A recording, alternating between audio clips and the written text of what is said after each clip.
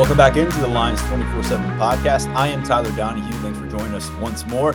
Daniel Gowan will be with us in just a bit. He and I are both fresh out of the Beaver Stadium media room where we met with James Franklin, our weekly installment of that. Certainly a different feel to this one coming off a loss than what we've dealt with dealing with James Franklin for a while now. You know, going back to last October, the last time we encountered him, had to ask those tougher questions after defeat. I'm sure plenty of you out there will say you didn't ask tough questions. You didn't ask tough enough questions. You should have screamed and shouted at James Franklin. And I understand that's where a lot of the emotions are right now. We heard about some of the emotions coming from Penn State's facilities. James Franklin saying there were a ton of raw emotions after the Ohio State loss. And we'll break that all down in just a bit. We're also going to get to the Indiana Hoosiers, who happen to be coming here to Happy Valley. You would have had a hard time knowing that from our press conference. Indiana, aside from some conversation in James Franklin's opening statement about who's on that staff and who's on that roster, the Hoosiers were not mentioned during our 37-minute press conference today. So maybe we'll get a little more focus on them later in the week. We'll do our best to bring them to the forefront here later in the show with our Indiana 24/7 sports beat reporter. So we'll break them down a bit, but a lot of attention to begin on these Nittany Lions, now number 10 in national rankings. And Daniel, you were on with us on Monday. Of course, you were on with us in the post-game podcast on Saturday when those emotions were raw and you had experienced them yourself and putting your microphone into the face of guys like Drew Aller and Theo Johnson. And it's part of the job. You know, it's always great to talk about how well everyone did and the success of a win. But the other part of the equation for what we do is we've got to ask about the losses too. So I'm curious. Coming out of that, we've heard from Dom DeLuca, team captain. We've heard from Alex Felkins, a kicker who had a nice little game for himself out in Columbus. Caden Wallace, a veteran on this team. James Franklin, few voices added early in the week. How do you feel about this team's ability to move on from that emotional moment post-game in Columbus? I think they know what they need to do to move on from a loss like this. But at the same time, it's easy to say you know what you need to do and then actually doing it. I mean, I think that you look at Drew Aller and just how he was wearing that loss. You think about some of the other guys that we talked to and kind of just how down they were after that game. You know, it's been nearly a calendar year since the last time that Penn State lost, but I think they know that they have to move on. We've heard it a couple times from players, I think, after the game Saturday and then today in some of our calls that the season isn't over. They still have 5 games left this year. They're not looking at it like this, but from our perspective, we knew coming in that this was, if Penn State took care of business, this would be a 2-game season. So you still have everything that Penn State wants to accomplish ahead of it, with Michigan coming to town in a couple weeks, and who knows what else can happen elsewhere that can really change the picture of things. So I think that there really is, I do think Saturday was very demoralizing for this team. I think that it's something that a lot of these players are going to have to wear. Even when you think about the 2 losses last year that Penn State had, neither one particularly struck me as gutting as this one. I think at Michigan, they got blown off the field. And then in Ohio State, that was a weird game that just really got away at the end. And I think that you could really point to those turnovers, and you could point to JT Tuimoloau as someone who really wrecked that game. And it wasn't really the same case this year. I mean, that game was just really in the balance the whole time. You know, Penn State really did struggle on 3rd down, and James Franklin kept coming back to that today as the main reason that Penn State lost. But that's a little bit different than untimely turnovers or guys making big plays. It was just a very kind of tit for tat game, and Penn State really did have a chance. And I think that that's something that does take a couple days to get over. It's only natural.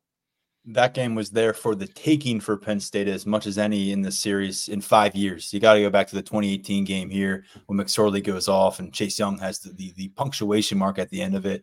The last time where it felt like Penn State was right there, ready to win the game against Ohio State.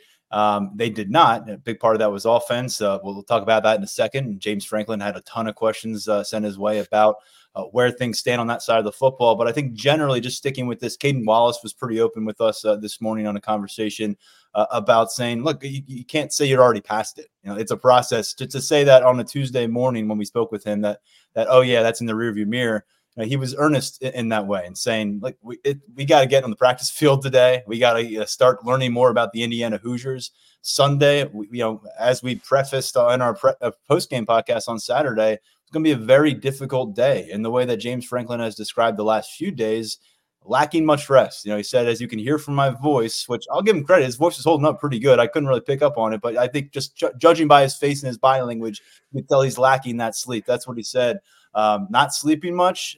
He mentioned some long hours in the office. They already have long hours, but when you're adding to that and stacking on them, and some hard discussions is the phrasing that he used about what's happening in that facility. I took that more as between him and his staff, though I'm sure that extends to the players as well. Man, this is a coaching staff that's been through a lot together, but you'd imagine that when you come out of a matchup like this, where one side of the football utterly fails to really execute throughout the game, and Franklin kept circling back 0 for 15 on third downs. Third down, what is the story? When it's so strongly landing on the scale of one side of the football, you wonder what is on this staff's plate this week and what they're putting together. Fortunately for them, they're taking on probably the worst team that they'll face in Big Ten play all season. Yeah, I think that the way that the schedule set up for Penn State is very, very nice. I mean, it was supposed to be really nice going into Ohio State with how that's set up, and that didn't work out for them. But I think having Indiana after this really should be a soft landing. We know how pesky the Hoosiers have been in the past, but given what has happened to that program over the past 2 or 3 years, it's kind of hard to see that happening again. But I think that they still have everything in front of them. They have a chance to right the ship against Indiana, and then you go to Maryland, which kind of always feels like a little bit of a wild card in what you're going to get. Are you going to get 2020? Are you going to get 2021 where they're trying to make things interesting? Or are you going to get 2022 where you just dominate them from front to back? So, and then after that, you have Michigan. So, what is Maryland doing? What are they building this as? They have some kind of theme game. It's going to be a gold out. That 2019 blackout. Yeah. I mean, that was Sean Clifford's Big Ten debut, and they shut it down. But I'm sorry, we shouldn't be talking about wins and nice moments. We're supposed to be dwelling on a defeat right now. I didn't mean to change up the flow. Go back to you, Daniel. Well, I got to get the aside in that Maryland did a good job with the new uniforms this year, but the uniform combination that they're going to wear against Penn State is definitely their worst. I would, as an alum, it's nice little teaser there. I don't like it. yeah.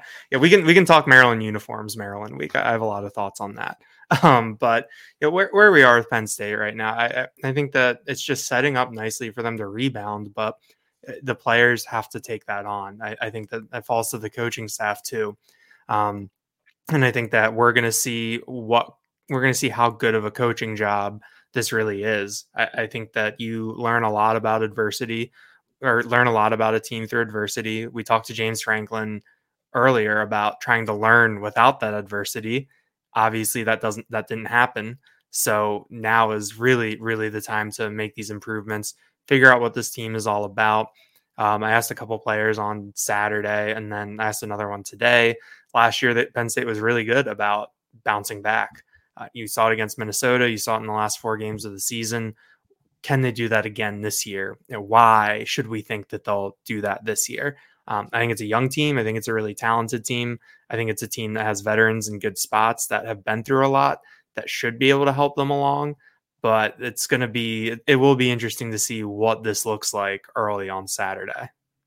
Something that both Caden Wallace tried to get across to us, he kind of had an aside during an answer this morning, and James Franklin brought up in his own ways a couple of different times in the press conference was, hey, don't judge our offense by one game. Don't judge our offense by 60 minutes of football. I think James Franklin brought up statistics that where they were in Big Ten rankings, and all the stats were, of course, when you only have 170 yards leading up to your last possession against Ohio State and your quarterback's 18 of 42. Whether you're peeking in on this game from a national perspective or you've watched every single Penn State game, you have concerns and frustrations about where the offense is right now. They have a rebound to make, and that's going to start with their quarterback. I mean, last we saw Drew Aller, he was in the post-game availability after that matchup, openly, crying, and he owned it. He owned his performance. He owned his emotions. And I think this is part of that maturation process. We were bound to see him face an adverse, tough situation. And I feel like in a lot of ways, They ripped off the Band-Aid in a really brutal way here for Drew Aller. You know, he didn't get to have a bad game individually in a win where we all got to poke holes through him. He had a bad game individually for a terrible game offensively in the national spotlight for his first loss as a starting quarterback at this level. And so when you spend the preceding 3 years as the quarterback on the rise, the next big thing at the position nationally, now what's next for Drew Aller psychologically? That's the big rebound question here for me. We can talk about all the other stuff on the field, and the coaches have a major gut check, and they've got some mirrors to look at and some decisions to make and all that stuff. But I mean, it's the young quarterback here, fair or not. When you're rowing that boat offensively, he's the guy at the front. Yeah, I mean, it really does go back to Drew Aller. James Franklin wasn't asked about him Tuesday afternoon, so I think that'll probably be something that comes up Wednesday evening after practice, and in terms of what Franklin has seen from Aller in terms of rebounding, what he learned about him, what he saw from those emotions. Franklin did make the kind of cliched point that, if you didn't see those emotions after that game, that might be worse. So that that this team really cares about this, and that that this team is invested. But I think how Aller comes back from this is going to be really, really interesting. And he talked about it after the game. He hadn't lost since November 2021 when he was at Medina. That team was 13-0, and they lost to, I believe, St. Edward, which is a really big time Ohio power in the playoffs. But Drew Aller said that that's a feeling that he doesn't want to feel again, that he doesn't like it. And I think that holds true for every competitor. Having that taste in your mouth is really, really tough sometimes. So what is this going to look like for Drew Aller? How can he learn from defeat? Because he hasn't had a lot of adversity. He was in the game at the very end of that Michigan. He was in the game at Michigan last year in garbage time when that game was already decided. He didn't see the field against Ohio State. So most of his development has happened either behind the scenes as a backup or coming off of wins and trying to improve on different things, but still being able to fall back on, well, we went 1-0 this week. We got the job done. So what's this going to look like? What is Mike Yurcich going to do to potentially make things easier for Drew Aller or different for Drew Aller, or, unlock some things for this offense? I just think that this offense, you can just go in so many directions when you're trying to figure out, okay, like what is next for this group? What is there? But I think Saturday we'll learn a lot about Drew Aller. Yeah. When you talk about rebounding and what we saw from this team last year, you go back to Sean Clifford laying that egg against Michigan and coming back and being the Big Ten Offensive Player of the Week against Minnesota. What does this look like for Drew Aller? What does a bounce back performance look like from him, and how does he grow from a defeat? I think that these are really some of the questions that we have, at a really, really kind of local perspective going forward. Yeah, Drew Aller now, it's a major disparity in his home versus road performances. And you can talk about the defenses that they've faced on the road versus home as well. But at Beaver Stadium, 4 starts, 73% completion, 11 touchdown passes. Beyond Beaver Stadium, in those 3 starts, he is at 48% with 2 touchdown throws in 3 matchups against Big Ten opponents. And clearly the turnovers haven't come, but what I feel like we're maybe seeing slip away a little bit from us in terms of Drew Aller and who he is as a quarterback in the makeup, and what I personally want to see happen against the Hoosiers, because let's face it, he's not going to win back all the benefit of the doubt. This offense isn't going to win back all the benefit of the doubt against the Indiana Hoosiers. It's just not the way it's going to be. Things go according to plan. It's going to be another 3-quarter game for the primary offensive players. And people are going to look at the numbers on offense and say, yeah, but what happens when we're going against ... But I think Drew Aller can find his stable footing for himself and for his teammates and for that offensive unit out there by regaining that fluidity to his game. From snap to the point where he's firing the trigger on the ball, it was poetry in motion. A lot of the times when we get to see him out in the field, especially early this year. I mean, review the high school film, some of the stuff we talked about in practice. And I'm just concerned how much he may be compromising that aspect of his game, which I thought was such a key part of his DNA as a 5-star quarterback prospect for the sake of being this ball security game manager quarterback. And if that's a conundrum that you have, and he's kind of internally struggling with those two items here at midseason, you've got to find a way to make sure that your coaching staff, and specifically Mike Yurcich, can make sure, lay out that blueprint. If it's changed since August, make sure he's aware of it. If it hasn't changed since August, then hammer home that it's still the same. But I feel like that's got to be priority number one right now for Mike Yurcich. Everything else, and we'll talk about some of the other stuff at receiver and the ground game in a second, but I think it starts there and clarifying where things are at and what Drew Aller is supposed to mean for this Penn State offense. Exactly. It all starts and ends with the quarterback and the quarterback play that Penn State has had. And I think what it's asked for its quarterback to do so far this year has really centered around taking care of the ball and letting other guys make plays. But you get to especially in the running game, but you get to a game like Saturday and you almost stopped asking those other guys to make plays. James Franklin was asked about that run pass disparity, and he said that he didn't think it was that the ratio was that far off. And he cited that the very last drive of the game as something that skewed those statistics a little bit.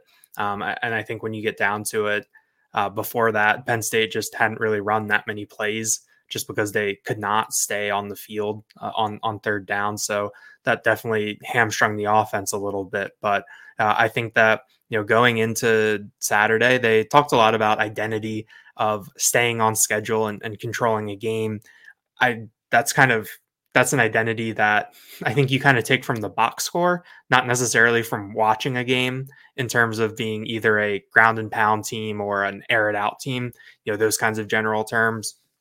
But I think that part of Penn State's identity and what had worked on offense was letting Aller kind of be more of a cog in a broader machine instead of having him being the one orchestrating everything. And, it really did feel like that it got to points where it was really on Aller. I mean, some of that is you end up behind the chains on first down. On second down, you kind of have to throw. You're not able to get into as many third and shorts as you would have liked. I still think they had 6 plays of third and 4 and fewer. A couple third and ones that they threw on, which I think I wrote about that a little bit. I was fine with the play call on the 1 3rd and 1 to Keandre Lambert-Smith where the ball was tipped at the line. But I think that with Aller, the game kind of ended up on his shoulders at a point in the game flow where it really didn't need to. And in terms of the way that the offense had played through the first 6 games, it hadn't really been on his shoulders at all. So I think it was just a very disjointed performance. And I think that moving forward, Penn State needs to maybe reset a little bit, figure out, okay, what is this actually about? What are we going to ask Drew Aller to do? What are we going to ask these running backs to do, these tight ends to do? And what are we even going to get out of these wide receivers when the lights are on? Yeah, Aller, when he's been on, he has shown that innate ability when the pocket collapses or when he's got to buy a little bit of time to just bring the offense with him, maneuver, bring it with him, and then find somebody. And obviously, to this point at the college level, it's been when he does that, it's been him getting surgical through the short to intermediate. We haven't seen him air it out coming off of those kind of maneuvers, but I think we've seen a little bit less of that. And maybe part of it is when he's looking to extend plays, looking downfield, where is the trust element right now, Daniel? I think that's a fair question to ask. And something I asked James Franklin and a point that I brought up on our podcast yesterday is that Penn State has made a lot of changes in this receiver room in the last couple of years, most notably firing Taylor Stubblefield and bringing in Marcus Higgins, who spent his entire career prior to this at the University of Virginia, his alma mater. Along the way, between last year and this year, you add 8 scholarship receivers to the roster. You have them now. They're either in year 1 with the program or year 2 with the program. You've got a couple players who have starting experience at the group of 5 level at Kent State with Dante Cephas, at Florida State with Malik McClain, and then you have 6 guys, including 4 former 4-stars who are homegrown talent, guys you brought in from the high school level. We didn't see any of them consistently involved on Saturday. We saw Caden Saunders get involved late. He caught a touchdown. He was out there for that final possession with a couple minutes remaining in the game. So was Dante Cephas. Dante Cephas had a few snaps prior to that over the course of the matchup. He ended up with 12 snaps total. It was all Trey Wallace and Keandre Lambert-Smith at wide receiver. And, of course, coming out of this matchup, James Franklin, when talking about Drew Aller's struggles, in the post game was very quick to say, well, we need our wide receivers to gain separation. So the question becomes, well, the wide receivers out there was really only two of them. You had Liam Clifford in the slot, but it's Keandre Lambert-Smith who has been the top target. He had 12 of those targets on the road in Columbus. And then it's Harrison Wallace. And when bringing up his name again today to James and bringing up the group, he's stuck with the theme that we've heard from him since spring ball. It's Keandre Lambert-Smith and Harrison Wallace, then a cluster of everybody trying to figure out where they are. I think Liam Clifford has a spot figured out with that slot role. But there's a lot of people in that group. Caden Saunders, Amari Evans, Malik McLean, Malik Mega. You can talk about Anthony Ivy and Tyler Johnson. And these are all guys who have been brought in on scholarship. And then Dante Cephas is the big one because he was so productive at his last stop and has not been thus far here at Penn State. Now, I think this answer from James Franklin, while I did not get into any specific names, is not going to make anyone feel better. I certainly didn't come out of it feeling that there's any more clarity. He came down to saying, there's missed assignments that we're not seeing. There's practice sessions and lack of consistency that we are not seeing. And then there's what actually happens on game day, which we have had a chance to see. And the film that's been accrued to this point has not validated anybody in gaining separation. So you're in a situation now where James Franklin is saying, hey, Harrison Wallace is a solidified guy. And I go back to what I said last podcast. He's played in about 20 college games. He has one career touchdown.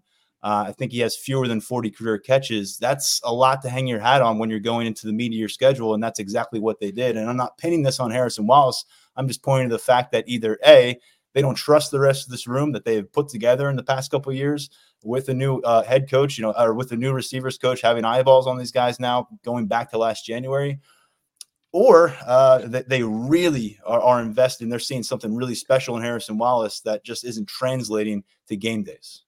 It was really a deja vu moment hearing James Franklin answer your question today, because it was pretty much the exact same things that we heard in the spring in terms of you have Keandre Lambert-Smith, Harrison Wallace, and everybody else. And separation comes up a couple times in, in different contexts, where first you have the on-field in-game separation in terms of guys trying to get open, making themselves available to Drew Aller, and that just not really coming to fruition. Then you have the other separation, which is in terms of looking for that big mass of guys there, one who will step up, who will gain the separation there. So in multiple respects, that's separation, something that Penn State has had some issues with. But I think you look at this wide receiver group and how you have that top two. It seems like Liam Clifford is the number one guy in the slot. But then you look at the snap counts, like you round up every week, and he's routinely outsnapped, I believe, by Tyler Warren. So, and let's just talk about separation here. Harrison Wallace, 69 snaps. Keandre Lambert-Smith, 62 snaps. Next up at receiver, Liam Clifford, 23 snaps.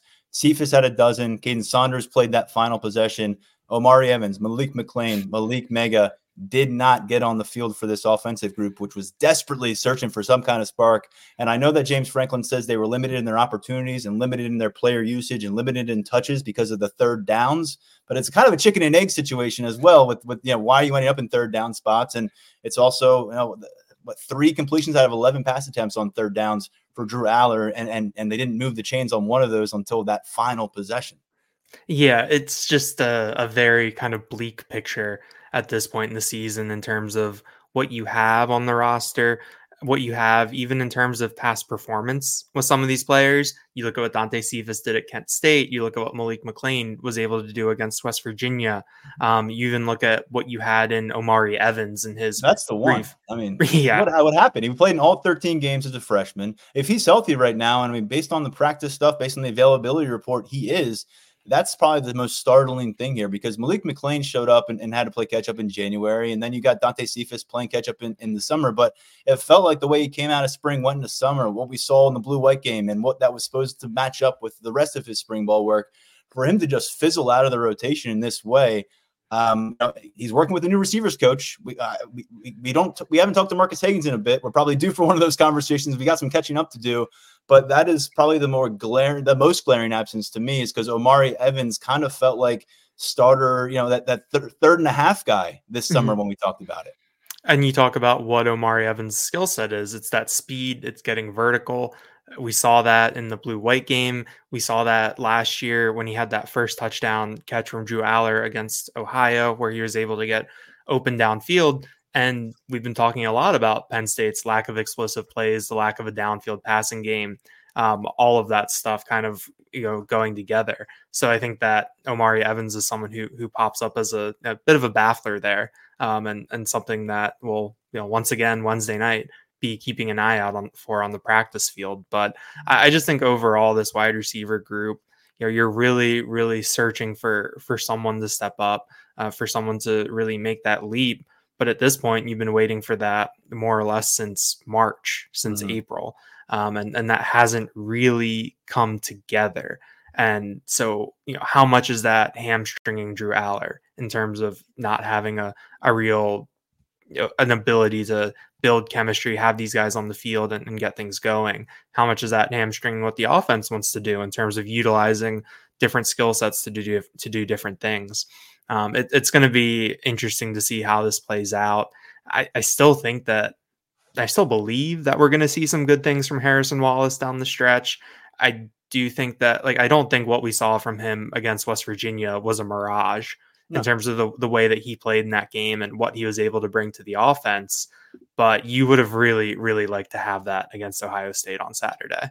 Yeah, it's Carmelo Taylor's the only freshman that they brought in this year. Malik McClain and Dante Cephas were out of the portal this year. And then you think about what turned out to be a 5-man wide receiver class last year, led by Caden Saunders, a top 100 prospect. But you also had Anthony Ivey, Tyler Johnson, Omari Evans, and then Christian Driver, who spent his first year on campus at cornerback and is now working at the slot. That's, again, 8 scholarship investments. That's essentially 10% just about of the scholarship totality for this team.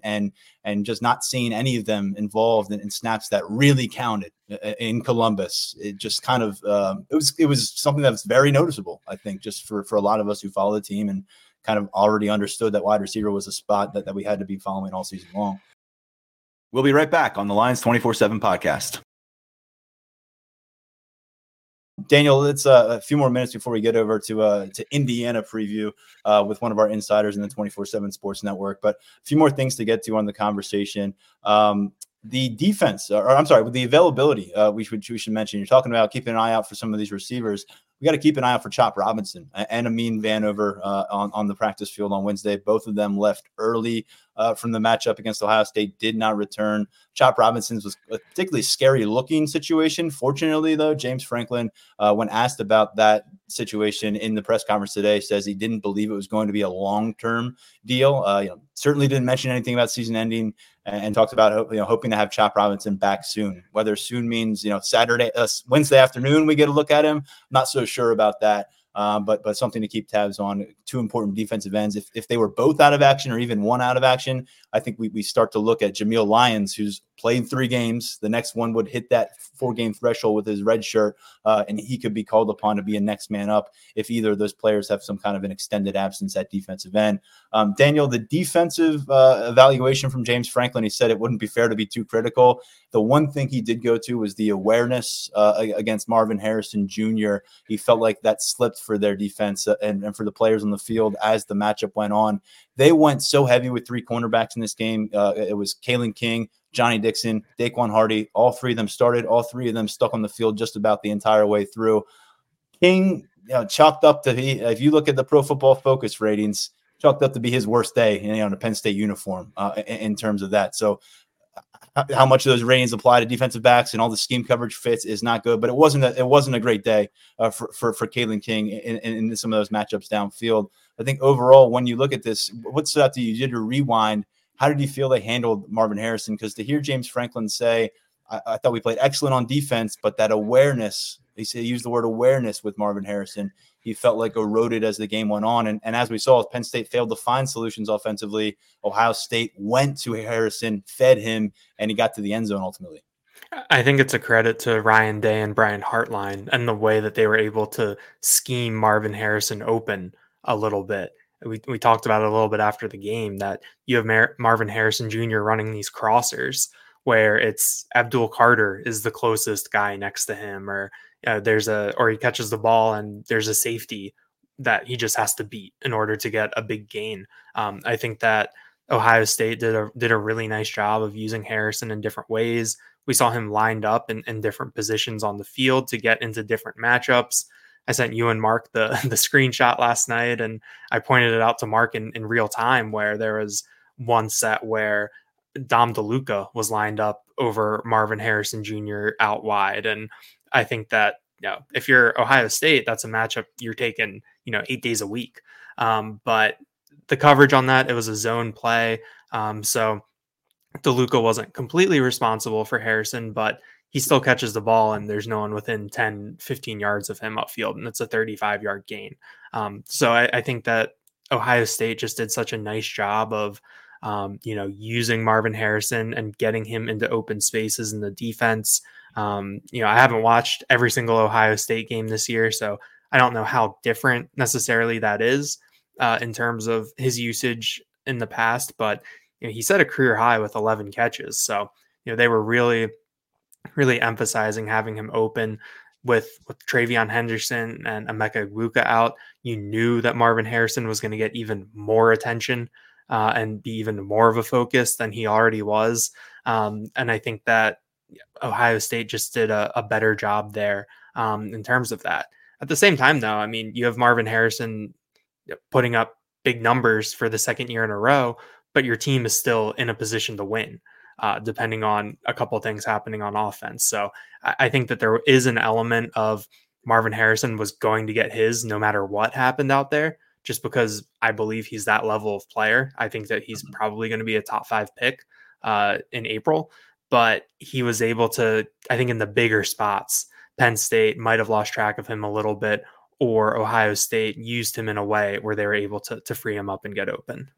But again, James Franklin wanted to emphasize, it felt like he, every time he was kind of saying, this whole team across the board takes the blame for a loss, he was really making a point to say, as an amendment, offensively, though, especially, we had, really pointing to say that clearly this was a skewed situation in how the matchup went, offensive versus defense. And you would hope that wouldn't create any kind of schism in the locker room after a matchup like that. It's again, one of those gut check moments in a few different ways, egos, mentality, something you got to deal with internally when you got a locker room with 100+ guys and a massive staff on campus. And a lot of people had high expectations for what happened in Columbus. And when that gets adjusted, you got to recalibrate and resurface on the practice field here on a Tuesday and get ready for Indiana. We do have I promise this will be the last time we mention Marvin Harrison, I think, on the podcast. But if you want to learn a little bit more about what went down in this matchup and how it all shaped up for Penn State, Daniel's got a great, very thorough rewind piece that he does each week for our VIP subscribers at Lions247.com.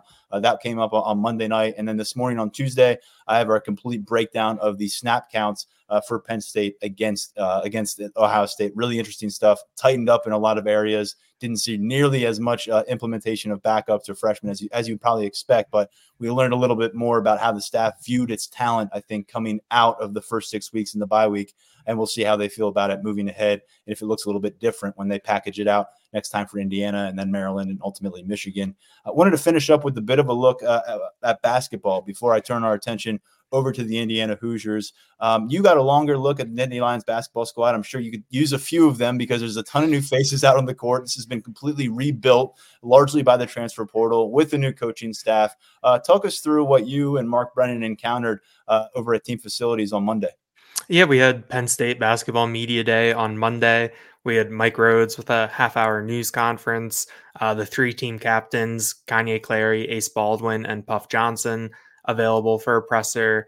Breakout sessions for 30 minutes with all the assistants and all the players. And then we got to watch about a half hour of practice.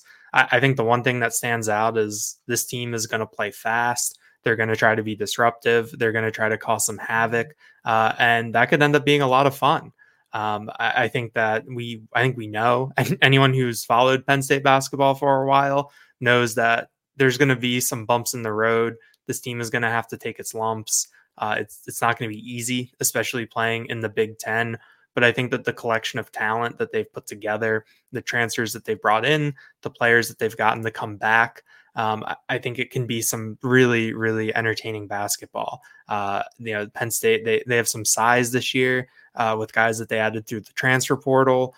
They've got tall shooters, a lot of length, a lot of athleticism. I think when you see them on the court, it's a very physically impressive group of players.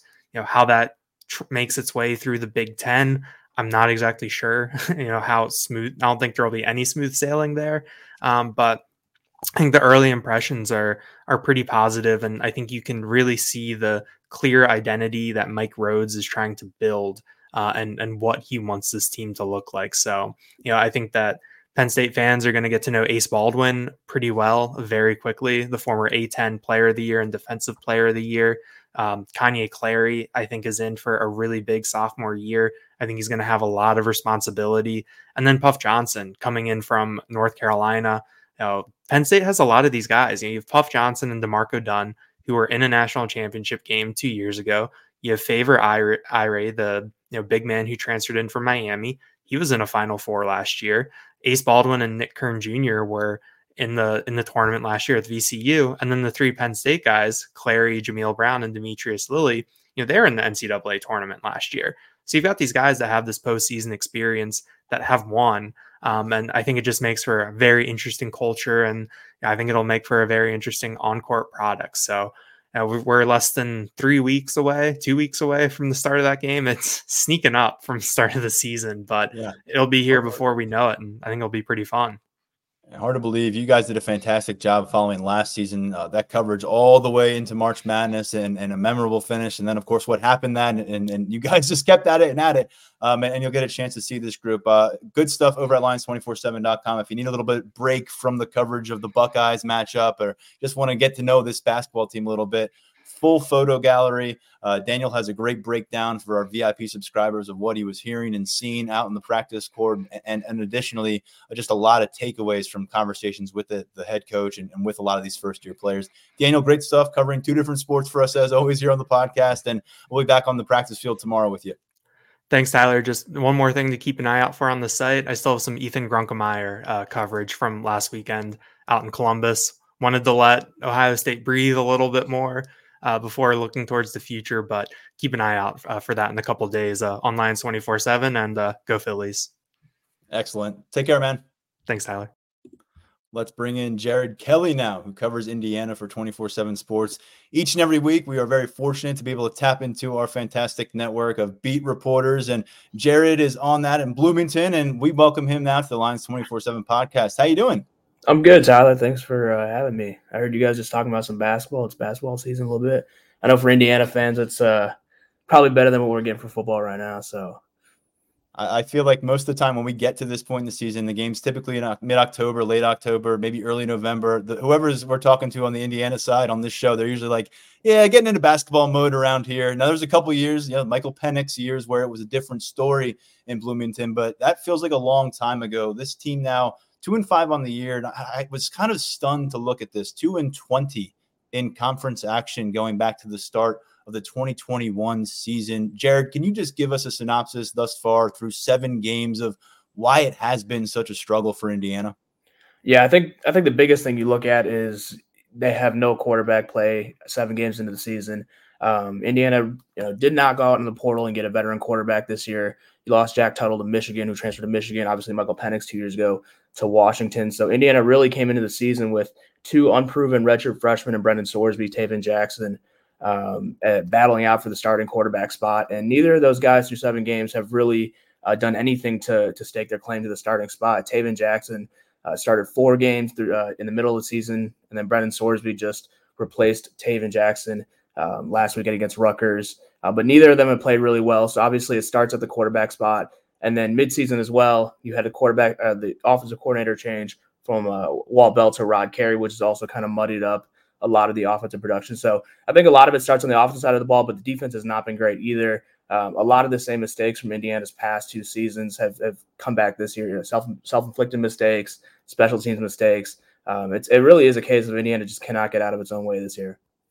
So Indiana opened up an effort that I was call scrappy. It kind of got a lot of people's attention, 23-3 against Ohio State. Not really a major threat there, but Ohio State didn't bounce them the way people thought. But a win over Indiana State in week 2. They followed that with a 7-point loss against Louisville and a 4 overtime 2-point win against Akron. Since then, with Big Ten play ramping up, 44-17 loss at Maryland, a 52-7 loss at Michigan, and then last week at home against Rutgers, a 31-14 loss.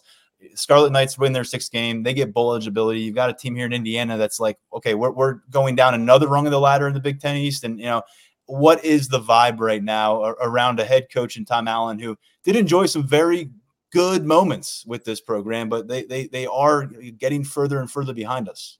Yeah, I'm not going to lie. At least from the fan base perspective, it's not great. When you just look around at the current landscape. I mean, like you said, Indiana's only won 2 Big Ten games in the last 2 years, which is not good at all. A lot of fans really, really disappointed in Tom Allen's decision-making, whether it's personnel, whether it's coaching staff. And you mentioned the 2 wins this year. Indiana State, obviously an FCS opponent, which Indiana should win that game. And then Akron, by no means a world beater from the MAC. They had to go to 3 overtimes, I think it was, or 4 overtimes just to beat Akron. And that was really the game where you kind of felt like, okay, this is really problematic if Indiana doesn't figure out these issues, if they can't, get past the MAC team easily. And we've seen a lot of these things play out. So I think, with 5 games left in the year, you're already past the bye week. Indiana is. You're really at the point where it's kind of, you really had to have that Rutgers win at home. They didn't do that. And Indiana really needs to go 4-1 the rest of the way if they want a chance to go bowling this year. And I don't think a lot of fans have too much confidence in that at this point. Indiana, of course, beat Penn State in the season opener in 2020, which didn't occur until just about Halloween because of the pandemic. That year, Indiana went on to be 6-2. They finished in the top 15 overall national rankings. Michael Penix was a great story until his injury, but they have followed that with a clunker. 2-10, 4-8, 2-5 now. And you've mentioned some of the issues. I think I want to go back to one in particular because quarterback play. If you're not bringing a quarterback in a Beaver Stadium this year, I just don't know how you're going to get it done really and make this a competitive matchup. It appears, based on me taking a look at your site earlier, that you had a chance to hear from Indiana's recently promoted offensive coordinator, Rod Carey. What is he saying about the quarterback situation right now? Yeah, it does seem like Brendan Sorsby, who just took over the starting job from Taven Jackson, fits more of Rod Carey's sort of offensive play calling style or how he wants to run the offense, which is really a ground and pound sort of dual threat type running quarterback. He actually, if you remember, Rod Carey in 2012 was part of that Northern Illinois prolific Orange Bowl team that had Jordan Lynch. He was a Heisman candidate. Obviously, he ran just ran the ball down every opponent's throat. So I think if Rod Carey has it his way at Indiana, that's sort of the offense he envisions. But right now, it just hasn't been going, as he had hoped, obviously. But with Brendan Sorsby, I think he does open up the offense a little bit more. He can beat you with his legs. He can't hurt you on the ground if you're not careful. But his performance through the air so far has left some to be desired. And then also there is the caveat that redshirt junior Dexter Williams, who was the starter last year for Indiana in the last 2 games, he led Indiana to an overtime win over Michigan State last year, but then he tore his ACL in the regular season finale. He is still recovering from that knee injury, but he could be available any day now. So I think there is a good chance, not a good chance, but a chance that he does play against Penn State if Brendan Sorsby isn't getting the job done. It seems to me then that this will require a group effort offensively, that they can't lean on the quarterback. So when we look at the supplemental pieces here coming into the matchup against Penn State, I reviewed the stat sheet for the Hoosiers through these 7 games, and there's no one, leading the charge at rushing and no one leading the charge at receiver. But if you had to point to some playmakers that could be pesky for Penn State, who would they be? Yeah, I mean, all season it's, the talk has been around Jalen Lucas, the All-American true freshman from last year, returning this year. But really this year, Lucas has really struggled to kind of get going, aside from maybe a handful of plays here and there. He's really electric if he can get into the open field, but Indiana really hasn't found a way to get him the ball in key situations that much this year. And then you also have Cam Camper on the outside, who tore his ACL halfway through last year, but I think he was leading the Big Ten in catches and receiving yards before he tore his ACL last year. So those 2 guys are definitely, game changers if they can get going. Same with Donovan McCulley on the outside. At running back, Indiana's kind of banged up right now with Josh Henderson, the senior starter. He's been out for multiple weeks now, so we'll see if he even plays. But just overall in offense, there hasn't been a whole lot of production that you can lean on. So if Indiana wants to even keep this game competitive, it's going to have to use Lucas and Cam Camper and find ways to get those 2 guys going. You mentioned some injury concerns there. Any, just generally speaking here early in the week, injury issues that you think could keep a guy out or will keep a guy out that could impact Indiana? Yeah, I just mentioned Josh Henderson. We'll see if he plays. I think he's getting closer to at least getting back on the practice field.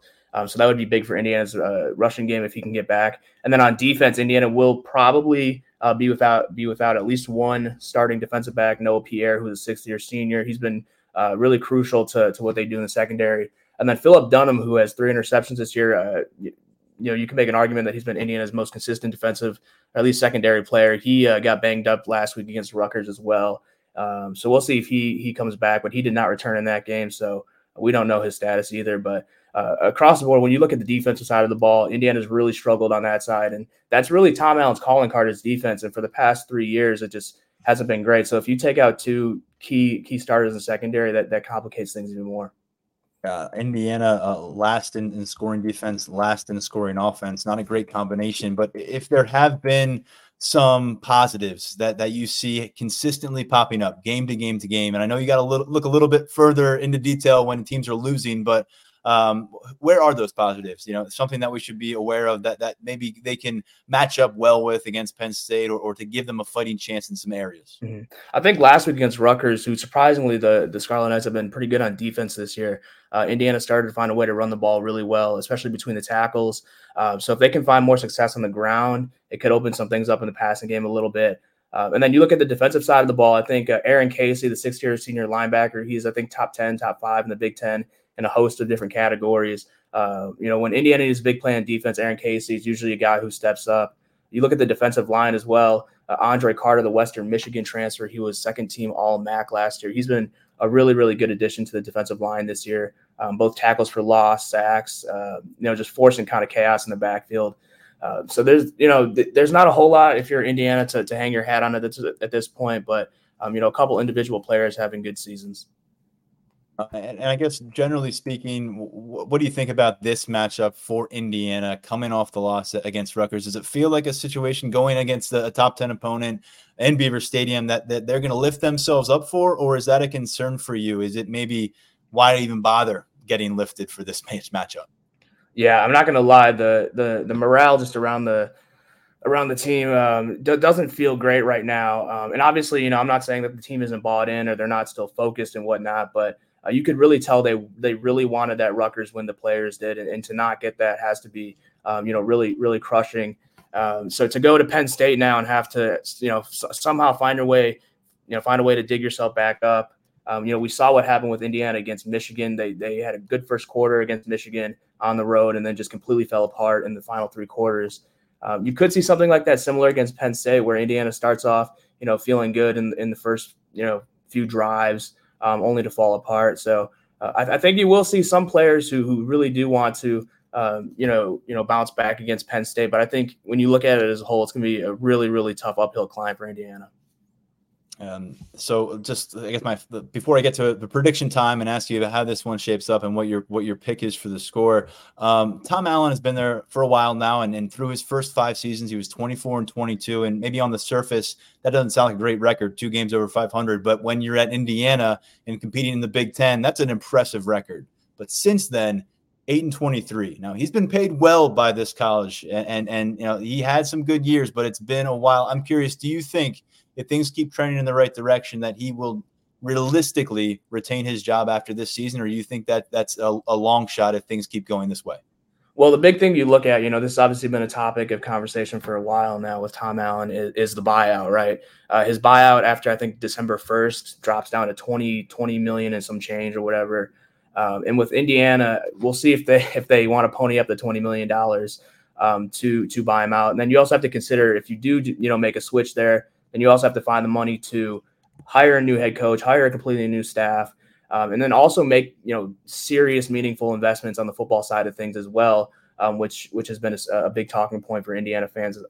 So I mean, there's a lot of money that needs that is going to drive this decision. I mean, if you look at it right now, if Indiana keeps trending the way it is, and maybe squeak out one more win this year, I think you're looking at you're going to have a hard time justifying keeping Tom Allen around. Now we'll see. Obviously, it's up to the athletic department if they want to pony up that money, if they can find that money. But I think you would have a really, really tough justification to keep Tom Allen around. All right, Jared, judging off the conversation thus far, I'm not anticipating you to pick an upset here on our show, but what do you think in terms of the forecast for Saturday afternoon here in Happy Valley, in terms of the way it plays out and then what the final score shows? Yeah, I think the first thing is Indiana has not played well on the road. They have not responded well to road environments, but they have showed an ability to keep the game relatively close, first quarter, first few drives. So I think Indiana will come out strong, maybe surprise Penn State a little bit, punch them a little bit in the mouth. But I really think once, halftime hits and those adjustments are made, Penn State should have no problem pulling away, especially if Indiana's offense doesn't get going like it has all year this year. So I'll say Indiana. We'll say Indiana scores 10 points, maybe, and then I'll give Penn State. I think Penn State covers the spread, so we'll say 45-10. All right, Jared Kelly covers Indiana Hoosiers, where it's almost basketball season, but he's doing his diligence on the football beat as well. Jared, we appreciate the perspective, really do. And I know you're a relative newcomer to our 24/7 sports family, so really happy to have you on board. If you ever need anything from us, whether it's this game week or moving down the road, please don't hesitate to ask. Yeah, thanks so much, Tyler. You guys do great work over here on the Penn State side. So good to be on. All right, take care. All right, good stuff from Jared. Prior to him, we had Daniel Gallen here from our Lions 24/7 team. Mark Brennan has full video of James Franklin's press conference up on the site at lions247.com, so you can see that for yourself and get a good read along the way. This week, as we give you live updates from player conversations, we got another coach conversation later in the week as well with a member of the assistant staff, and we'll be back at practice on Wednesday. We are back with another podcast on Thursday, and of course, post-game Saturday to break things down after number 10 Penn State takes on the 2-5 Indiana Hoosiers. For now, we're stepping aside. Thanks as always for tuning into our coverage, whether you're watching on YouTube or listening wherever you listen to your podcast. For now, stepping aside, this is Tyler Donahue. This has been the Lions 24/7 podcast.